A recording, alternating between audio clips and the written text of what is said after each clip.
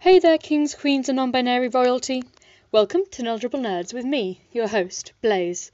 Sorry I missed last week. I was in Newcastle. So, yeah. Anyway, there's 2 more chapters to go until the gays finally meet. Who's excited? I'm excited. You look excited. You look excited. You excited? I'm excited. I know that's from a film. I can't remember what film. So props if you remember what film that's from, and please tell me. Anyway, usual disclaimer, the characters in this belong to Thomas Sanders, but this, work itself is my own work, but I don't own the characters. Let's just get on with the damn story. Virgil ran down the hill and stumbled to a stop, nearly racing into his friend. Patton looked over at him and handed him his basket wordlessly. "Finally here in time for the announcements?" he asked. Virgil shrugged. "I've missed too many already," he said, crossing his arms. Look like anything good?" Patton shrugged. "We won't know till past.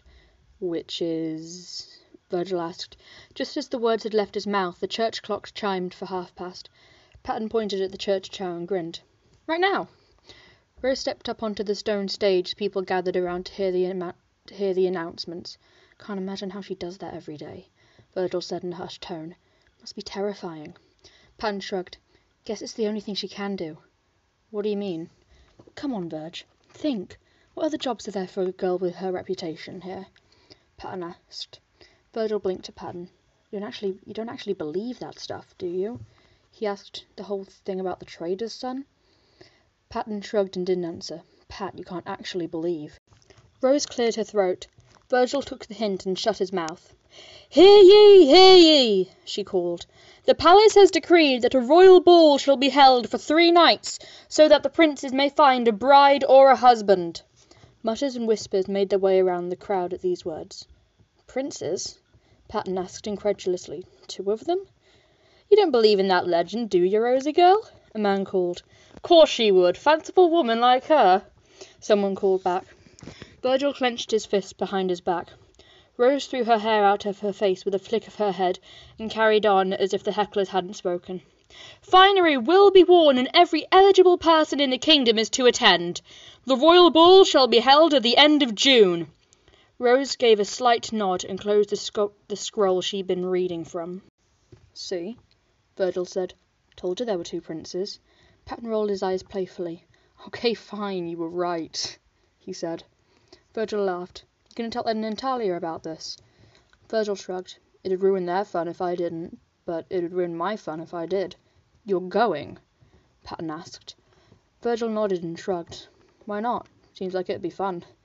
Patton gave Virgil an incredulous look. "Come on, Pat. You must have thought, once or twice." Virgil looked up at the palace in the distance and gave an almost unnoticeable sigh. "What would it be like to live in a castle?" Patton didn't answer. "What do you think it'd be like, Pat?" Virgil asked. He tilted his head as he watched the marble towers, pale pinpricks against the blue of the sky. Patton shrugged. "Dunno. Glamorous, that's for sure."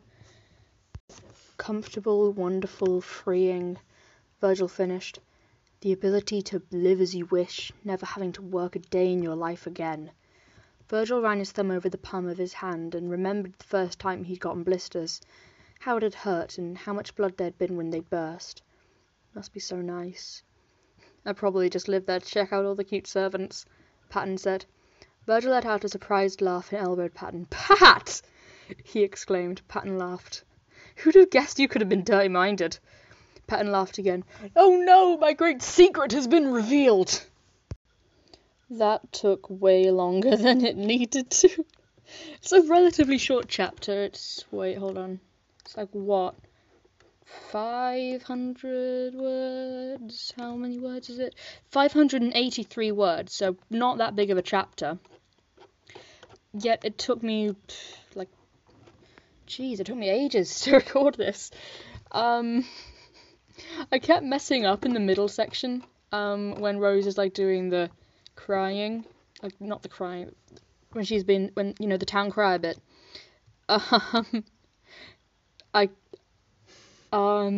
In the line, "The palace has decreed that a royal ball shall be held for 3 days, so that the princes may find a bride or a husband." I said bridge. "The princes may find a bridge or a husband." I don't know where it came from.